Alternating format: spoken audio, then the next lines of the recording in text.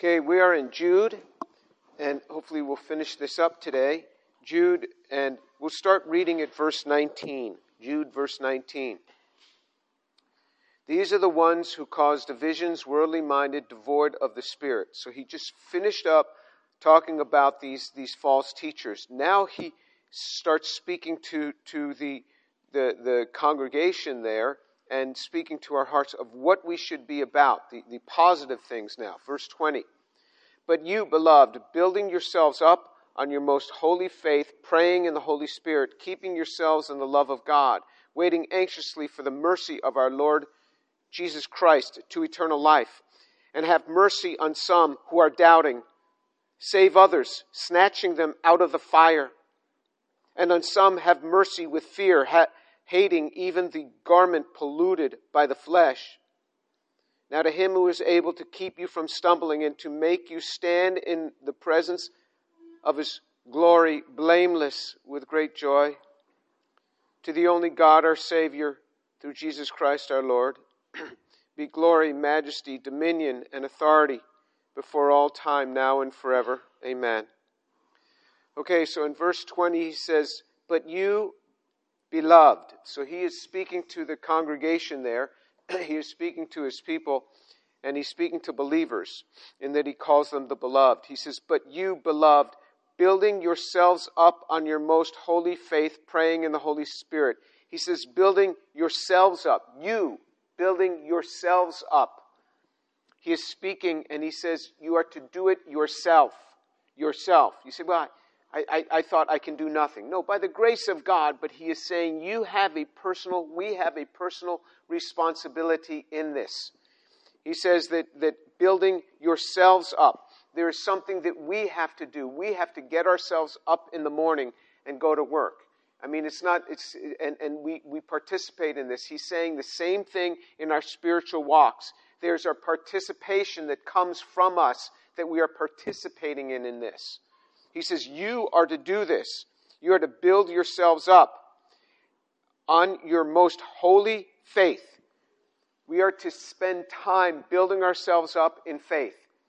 It's like when you get on an airplane and they say, put your mask on first, and then for the children who might be with you.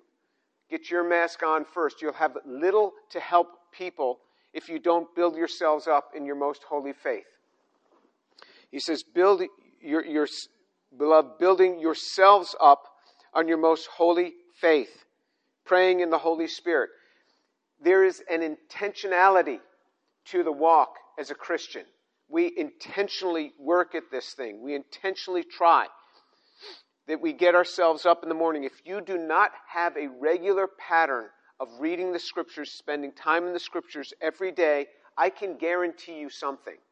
And what I can guarantee you is you will always remain weak in faith. You'll always remain weak if you are not daily in the Scriptures. You say, well, I do it 4 days a week. Listen to what I'm saying. If you are not every day, 7 days a week in the Scriptures, you will never be very strong in faith. You won't. Because I've seen it. I've seen it over and over again. A guy just wrote to me. He said, I came to the Lord about 6 or 7 years ago. I used to be on fire for the Lord. In the last couple of years, I've become kind of lethargic in my faith. And so I wrote back to him and I said, so in the last couple of years, how many days a week, how many days in the last 2 years have you missed spending time in the Word of God? How many days in the last 2 years have you missed spending time in the Word of God? And so you say, well, how can you keep track of that? I can tell you exactly for me how many days I've missed in the last 2 years. Zero. I can tell you in the last 45 years. Zero. You know what the guy wrote back to me? Nothing. He didn't even answer because he knew. He knew. And this is what it is. And you'll never have real success as a believer in life, conquering great things as a believer, if you're not in the Word of God every day. He says, build yourselves up on your most holy faith. The best thing you can do is be building yourselves up on your most holy faith, praying in the Holy Spirit, daily praying. When we come before God and pray, there's a submission, there's a dependence upon the Lord, exactly the way it should be. We should daily be in prayer, daily have a time of prayer. Personally, I like to follow Daniel's pattern. Daniel's pattern, which is praying 3 times a day. Praying when I get up in the morning, spending time in prayer, spending time in the Word of God, breaking sometime in midday, often going to the chapel, and getting on my knees in a pattern to pray. You say, well, you're a professor, you have all this time, you can do whatever you want. Since I was an undergrad, I've been doing this. Since I was an undergraduate, I've had this same pattern, spending time midday in prayer, and then and then in the evening before bed. And in the evening before bed is my worst time because I'm just exhausted, just utterly exhausted. So it's my least effective time, but I will spend a short time in prayer before retiring. And so that's the pattern. It's not that you have to follow that pattern. It's a pattern that a very godly man had, Daniel. And we are to be praying in the Holy Spirit. Orthodox Jews will tell you they pray often 3 times a day. And I hope they do. I have seen them with their prayers. I've been with them in their prayers. Sometimes their prayers are very heartfelt and wonderful. Other times they are reciting liturgy at reading speed. And that's their prayer.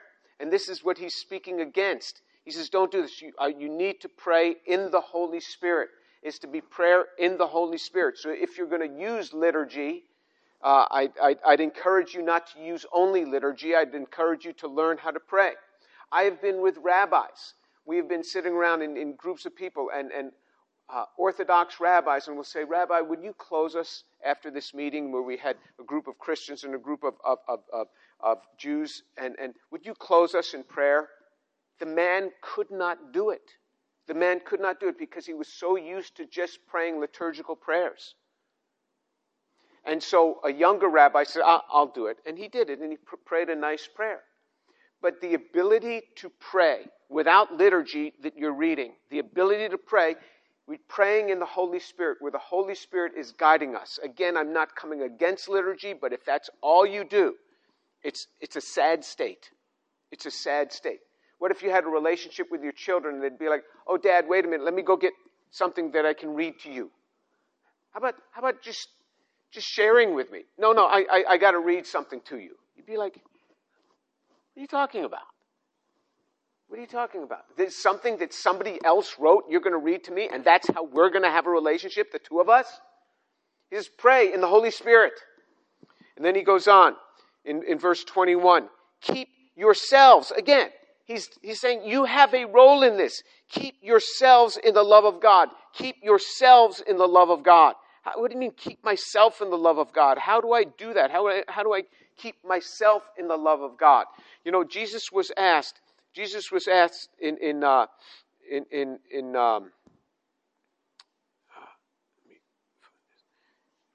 Matthew 22, verse 36. Matthew 22, 36. He was asked, Teacher, which is the greatest commandment in the law? Now, the law, when it speaks of the law, it is speaking of the 613 commandments to Moses. We are not under any of those. None of them are we under. That law has been fulfilled. There are many of them that have translated into the New Testament commandments, and that's why we live by them. But we are under none of them because the law has been fulfilled. Jesus fulfilled the law. The law is not the entire Old Testament. The law is a portion of the Old Testament. Exodus through Deuteronomy, a lot of the law was given. But still, we have a pattern in the Old Testament that we follow. But here, he said, okay, here, there's the whole law. What's the greatest commandment? You would think that Jesus would go to the 10 Commandments because the 10 Commandments owe it. He didn't. Jesus didn't touch the 10 Commandments when they said, what's the greatest commandment in the law? He didn't go to the 10 Commandments. He went he went to Deuteronomy 6 and he went to Leviticus 19. And so he says in Matthew 22, verse 36, Teacher, which is the greatest commandment in the law? And he said to him, You shall love the Lord your God with all your heart, with all your soul, and with all your mind. This is the greatest and foremost commandment. The second is like it. You shall love your neighbor as yourself. On these 2 commandments depend the whole law and the prophets. He did not go to the 10 Commandments. He went to Deuteronomy chapter 6. And if you read Deuteronomy chapter 6, it will say, you shall love the Lord your God with all your heart and with all your soul and with all your strength. But if you look in Matthew chapter 22, verse 37, it says, with all your heart, with all your soul, and with all your mind. Mind versus strength. Mind versus strength. Jesus changed it a little bit, and he's allowed to do that because he's God. All right? And so it invokes also the mind in this. With everything you have, you are to love God.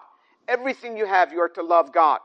And it's a strange sort of thing. It's a strange sort of thing because you can command a person to pick up a chair and move it. You can command a person to get on your knees. But how do you command a person to love you? I command you to love me. Well, you're the last person I'd love. I mean, how dare you command? But God does it. God commands us to love him. It's a very strange commandment. Because he knows he gives us all the power we need to love him. He has embedded that within our hearts. So he can command love from us. He commands that we love him. So we cannot say, it's just hard for me to love God. No, God, it's inherent in you. It's inherent, just as it is inherent in you to breathe.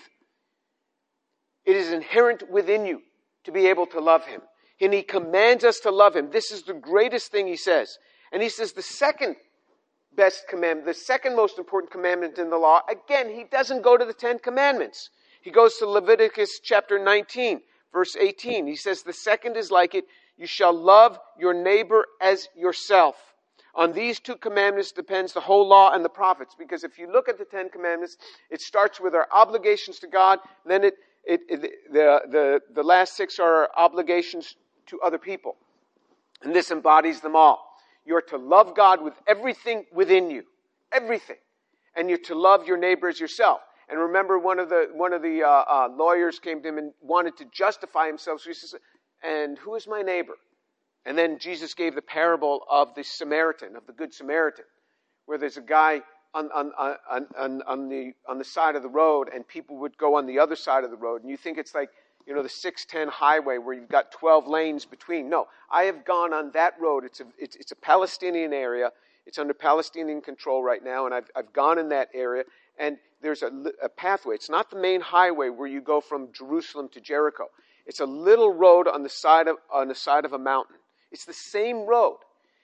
And we went down it in a car, and we got out, and we walked a little bit, but we went, and only one car can pass. So if there's another car coming up from the other way, you got to back up to where there's a little inlet. One car can get on the side. It's a little road.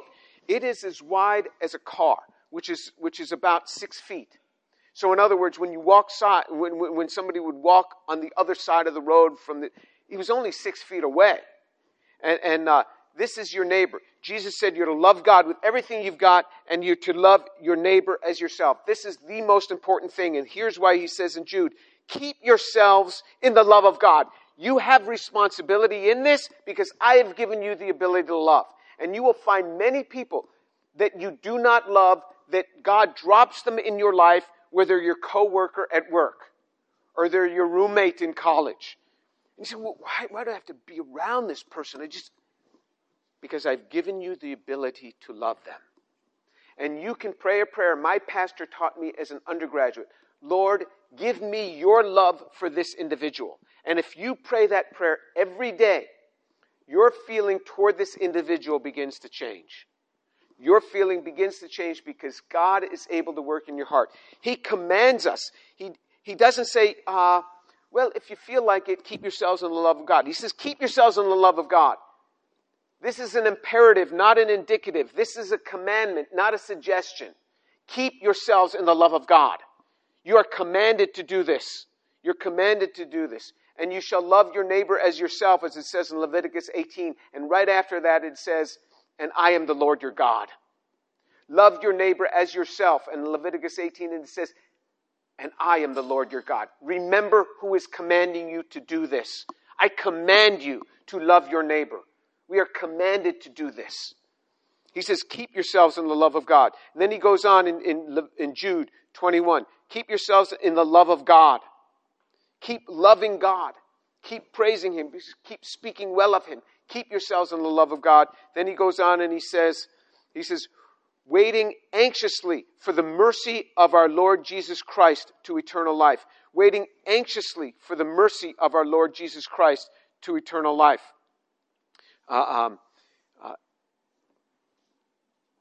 This whole idea of waiting anxiously for God's mercy, that Jesus is going to take us for the mercy of our Lord Jesus Christ to eternal life. It is Jesus that receives us and brings us in to eternal life. Jesus said, I am coming for you.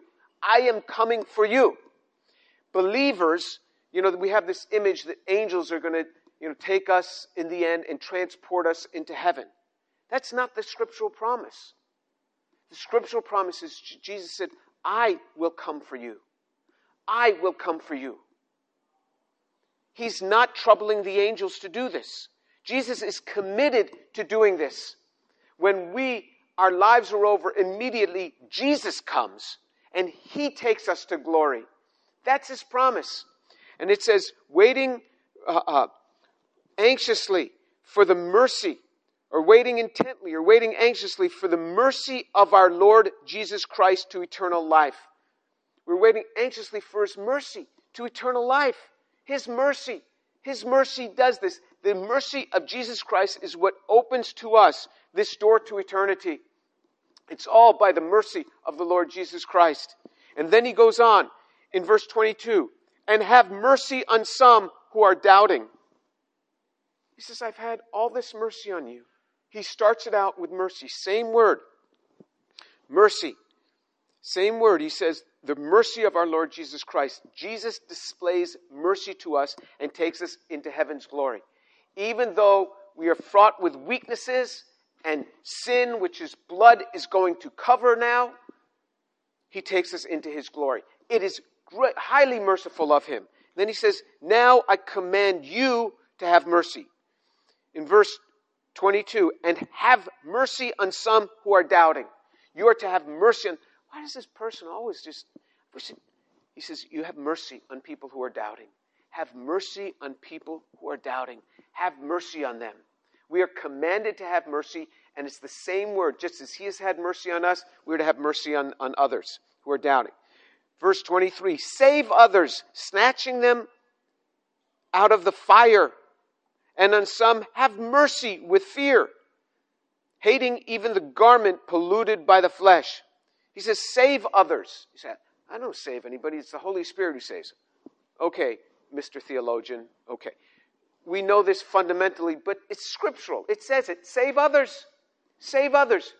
Be about the business of saving others. Save others, snatching them out of the fire. They're in a fire. Unbelievers are in a fire.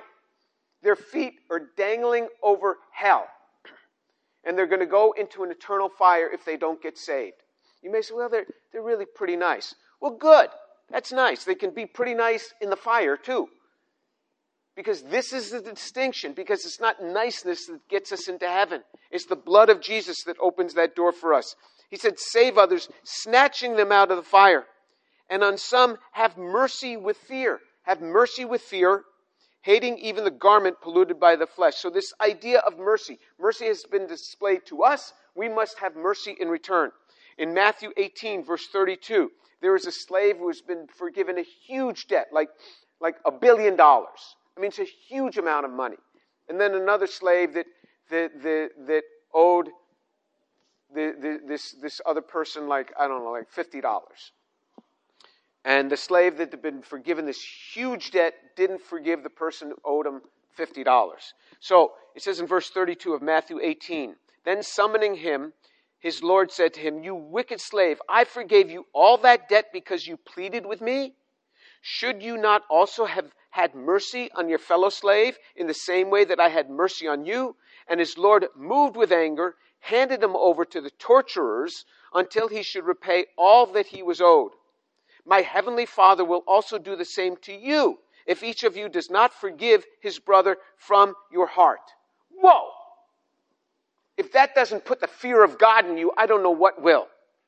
My heavenly Father will do the same to you if each of you does not forgive his brother from his heart.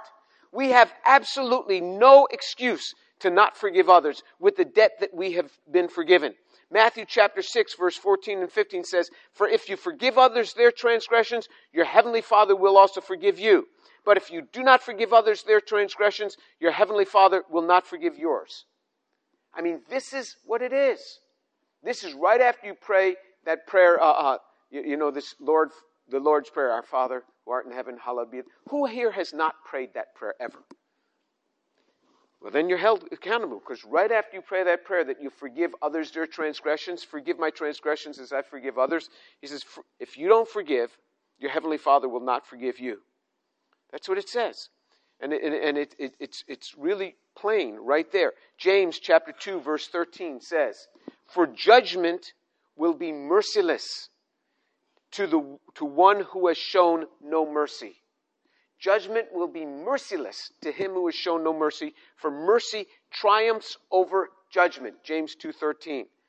Mercy triumphs over judgment. This is why, as believers, if you're a believer in Jesus and you've had your sins forgiven, we absolutely must forgive those who transgress against us. We must, and sometimes it's very difficult. And you say, "Lord, give me your forgiveness. Lord, grant me your forgiveness." That doesn't mean they have to become your best friend. It just means that you need to forgive them from your heart. You need to forgive them. So this idea that, that was unforgivable. I mean, when I hear that, I cringe. How can a person say that when there's so much forgiveness granted by God? And this is what he says. That's why he starts it off. There's this mercy of the Lord Jesus Christ that gets you into eternal glory. Now I'm telling you, have mercy on others. Have mercy on others. Snatch them out of fire. Have mercy on others. Hating even the garment polluted by the flesh, saying you got to be careful. So, for example, in Galatians chapter 6, verse 1, it says, "Brethren, if anyone is caught in any transgression, you who are spiritual, restore such a one in a spirit of gentleness, each one looking to yourself, so that you too will not be tempted." So when we go to restore somebody, look to ourselves that we not be tempted. What is a commonplace thing? So I'll give you an example. Some young lady is kind of going astray, and you feel that you need to, she's a sister in Christ, and you want to go and encourage her not to go in that direction. Start returning into Bible study and things like that. If you are a young man, be extra careful, because when you start counseling a young woman, you want to be extra careful. I would suggest you have a woman do it. I would suggest you get one of the sisters in the Lord to go and to counsel that young woman. That you send a woman to deal with a woman. That you don't go to her apartment at night and think that you're just going to counsel her and everything is going to be fine. I share with people all the time. And then I thought, I'll be, since a lot of my sharing is through Zoom, people will contact me based on my offer to share the gospel with them if they don't believe in the physical resurrection of Jesus Christ. And then I was sharing with this one woman, and she's just in tears and crying, and Shireen is hearing this, so she walks over to the computer, who I'm talking with, and I thought, this is not a good situation, even though I don't even know where in the world she is normally, it's all by Zoom. I felt uncomfortable. Here I am counseling this married woman in the sense of just encouraging her to come to the Lord. And so now I always get a woman, an older woman from the church to join me on those Zoom calls. And thank the Lord, there's this one widow lady who is in her 80s who has a lot of free time. So whatever schedule I have, I can say, okay, she'll join us. And she's there on the Zoom call with me. So she's with me on this call. And so we're able to share with this woman together. So I have another woman protecting me, because I don't know if this woman's going to make some accusations that I've said something to her or something like that. We have to do things to protect ourselves. So he says, be careful. Be careful when you go to bring somebody out of this mess. He says, look to yourselves. And hating even the garment which is polluted by the flesh, which may have some reference to Old Testament passages. Now let's look at verse 24 in Jude, verse 24. Now to him who is able to keep you from stumbling and to make you stand in the presence of his glory, blameless and with great joy. Think about this. You have in heaven God, the creator of the universe, the creator of everything, who can approach him? Nobody can approach him. This is why Jesus comes. And Jesus is the prism through which the light of God shines into the world. He is the one through whom all the blessings of God pour out. We can't approach God. He's too grand. So he comes in the form of a man. But it says that Jesus, because of him, he is able to make you stand in the presence of his glory, blameless and with great joy. It's because of Jesus that we stand. It is not because of any righteousness of our own. It's because of Jesus. He says that he is going to present us to the Father. He is going to present us to his Father. This is the presentation he's going to present us to. Who could stand before the Father? By the blood of Jesus. By the blood of Jesus we stand. Now to him who is able to keep you from stumbling and to make you stand in the presence of his glory, blameless and with great joy. So not only will you be without blame, but you'll stand in the presence of God with great joy. I mean, imagine that. God is so great, the creator of the universe. You will stand in his presence with great joy because of Jesus. He says, now to him who is able to keep you from stumbling. I mean, this verse helps me so much because there's been so many failures that I've had in my life, so many things that I've regretted. And the Lord says, you know, I'm the one who can keep you from stumbling.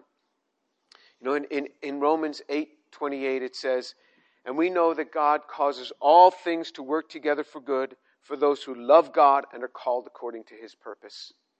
If I love God and I'm called according to his purpose, he's going to cause all things to work together for good. This means so much to me, particularly at this time in my life.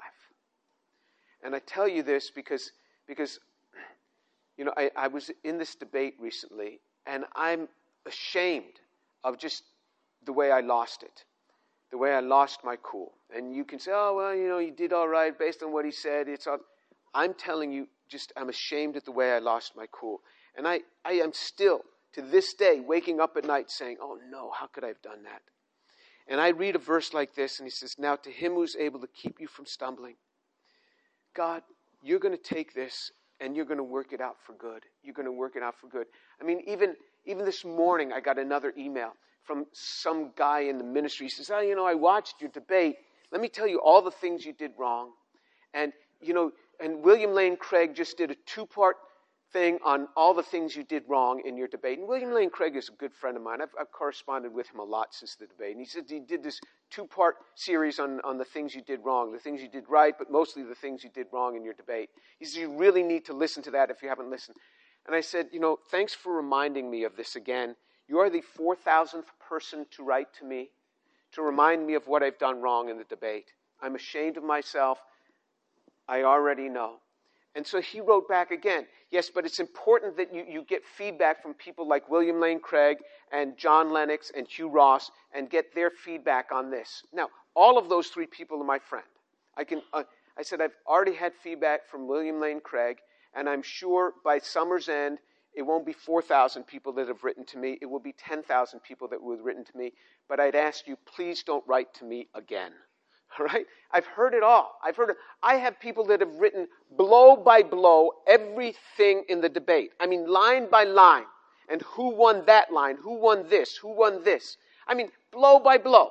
From professional debaters. There is nothing that you can tell me about the debate that I haven't already read.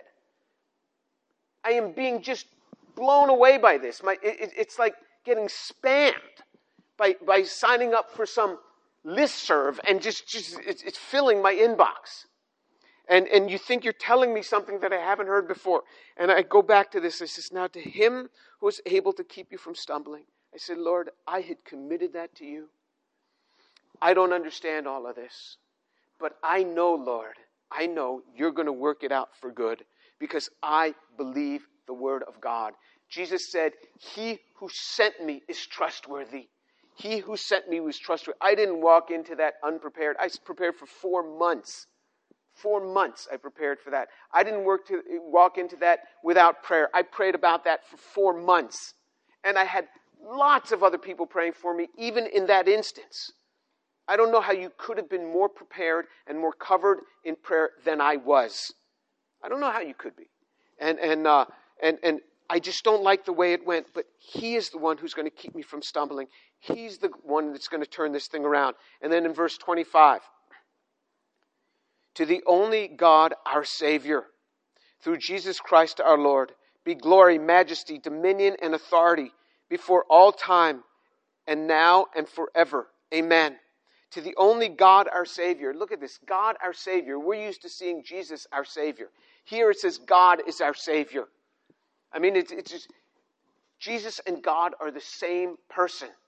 To the only God, our Savior, through Jesus Christ, our Lord. Every good thing that we have in this life comes through Jesus. Through Jesus. Forever and ever, we will be praising Jesus, and eternity will not be long enough to praise Jesus for what he's done.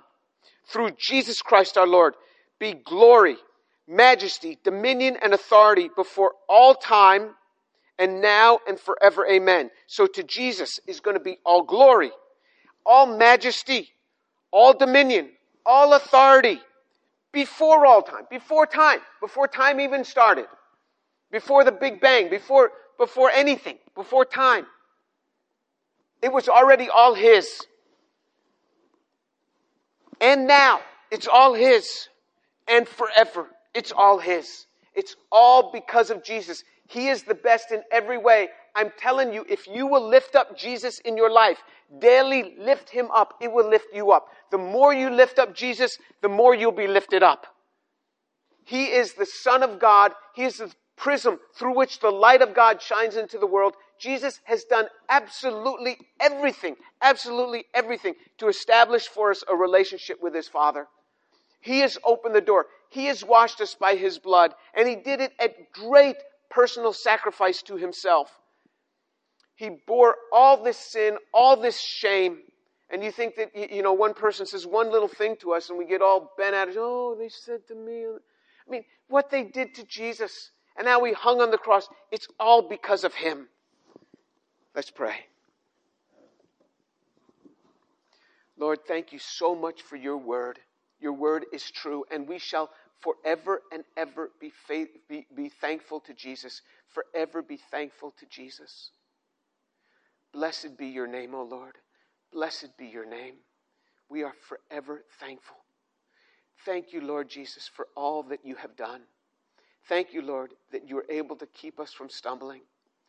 Thank you, Lord Jesus, that you can cause all things to work together for good for those who have called by God, for those who are called and are walking according to his purpose. Lord, thank you for that truth. Thank you, Lord, that you have displayed mercy to us, and then you command us to walk in that mercy toward others. Thank you, Lord, that you call us to something beyond ourselves. Thank you, Lord, that you have commanded us to love God and to love our neighbor. You have commanded that from us. Thank you, Lord, that we are without excuse because you have written that upon our hearts, the ability to love God and to love others. Thank you, Lord Jesus. Blessed be your name. Forever and ever, blessed be your name. Lord, I pray for the unbelievers. Lord, save another soul today, I pray. Save another soul. Give us more. Give us more souls to be saved. Father, that you would bring about converts and that you would bring about salvations. Father, bring in more, I pray. For those who hear these words and are unable to walk in it because they have not the Holy Spirit, Father, open up their hearts to be saved, I pray. And Lord, I give that to you. Thank you, my Father. Blessed be your name. Forever and ever we will be thankful to Jesus for all that he has done. Thank you, Lord Jesus. Amen.